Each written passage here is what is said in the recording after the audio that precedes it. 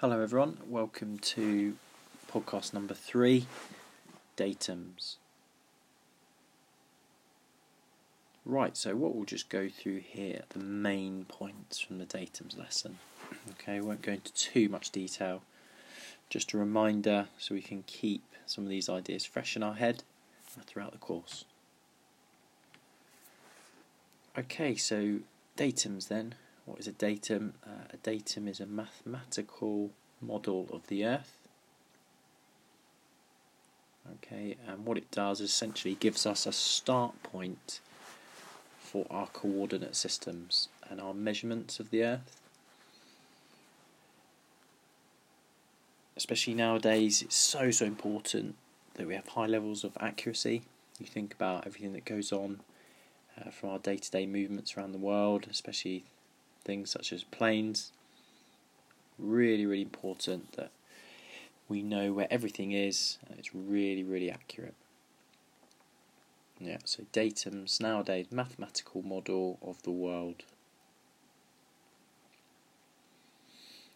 As we know, thinking back to the lesson, some of the videos we watched, some of the resources you've probably been looking at, the Earth is not a perfect sphere, as we know. And so you may come across the term spheroid or ellipsoid, and that is the best representation of the Earth. It's slightly squashed at the poles, ever so slightly.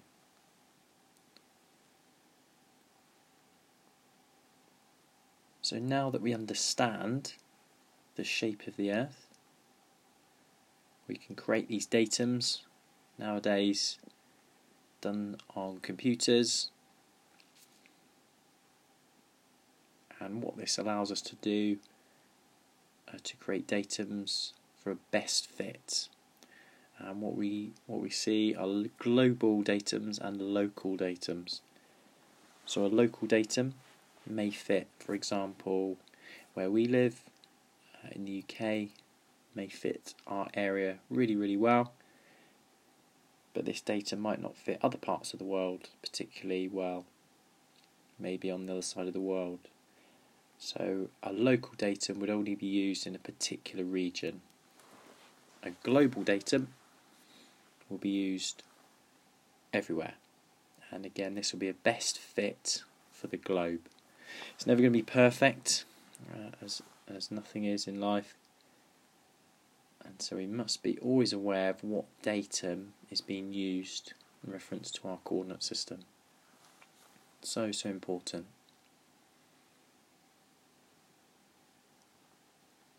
If we're moving around here, so in the UK, in England, Scotland, for example, we'll be using OSGB36 local datum. Yeah, for Great Britain. OSGB36, and the coordinate system which uses this datum is British National Grid. Yeah, so whenever you're using British National Grid, for example, if you're using any GNSS equipment, you must be selecting OSGB36. If we're then to deploy overseas, in particular, and we're using UTM or MGRS, we must then switch to a global datum, which in most cases will be WGS84. Yeah, so depending on where you are, it might be a slightly different datum tied to the mapping that you're using, but in most cases now, WGS84 is the main daddy datum that is used everywhere. So it's really important that you get in amongst your guys and make sure everyone just understands these basics.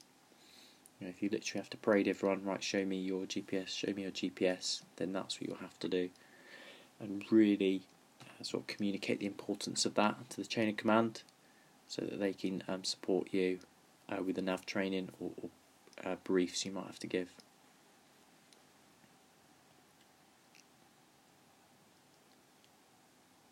So those two datums we talked about then, or the most common ones you'll come across, OSGB36 or WGS84, are horizontal datums, We must also be aware of the vertical datums, so particularly if we're looking at heights.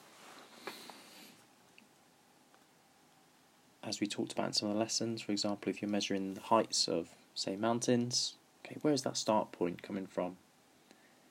And again, we must always pay attention to what it tells us on the map, what our start point is for our vertical heights, because this could be really important. Again, if we're working with different parts of defence, or using particular equipment, calculating height's really, really important. Okay, so working out our vertical datum. In most cases, it's going to be linked to some sort of mean sea level calculation. Again, it could be global or local. So that's sort of part of your DVAGS process. Moving forward, you'll be the clued up person.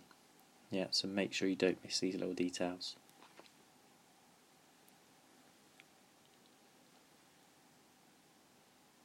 So what can happen if we pick the wrong datum? Yeah, well, what can happen is big problems. As we know, big problems. Horizontally, we could be up to 1 kilometre out if we select the incorrect datum, if it's not matched to our coordinate system. And vertically, we could be up to 110 metres out. So it's really essential. Yeah, we all can imagine sort of disastrous situations that could occur, especially in a wartime scenario. And as we talked about in the lesson, yeah, 100%. Some people are not around today because of this. Yeah, so it's really important you're all over it.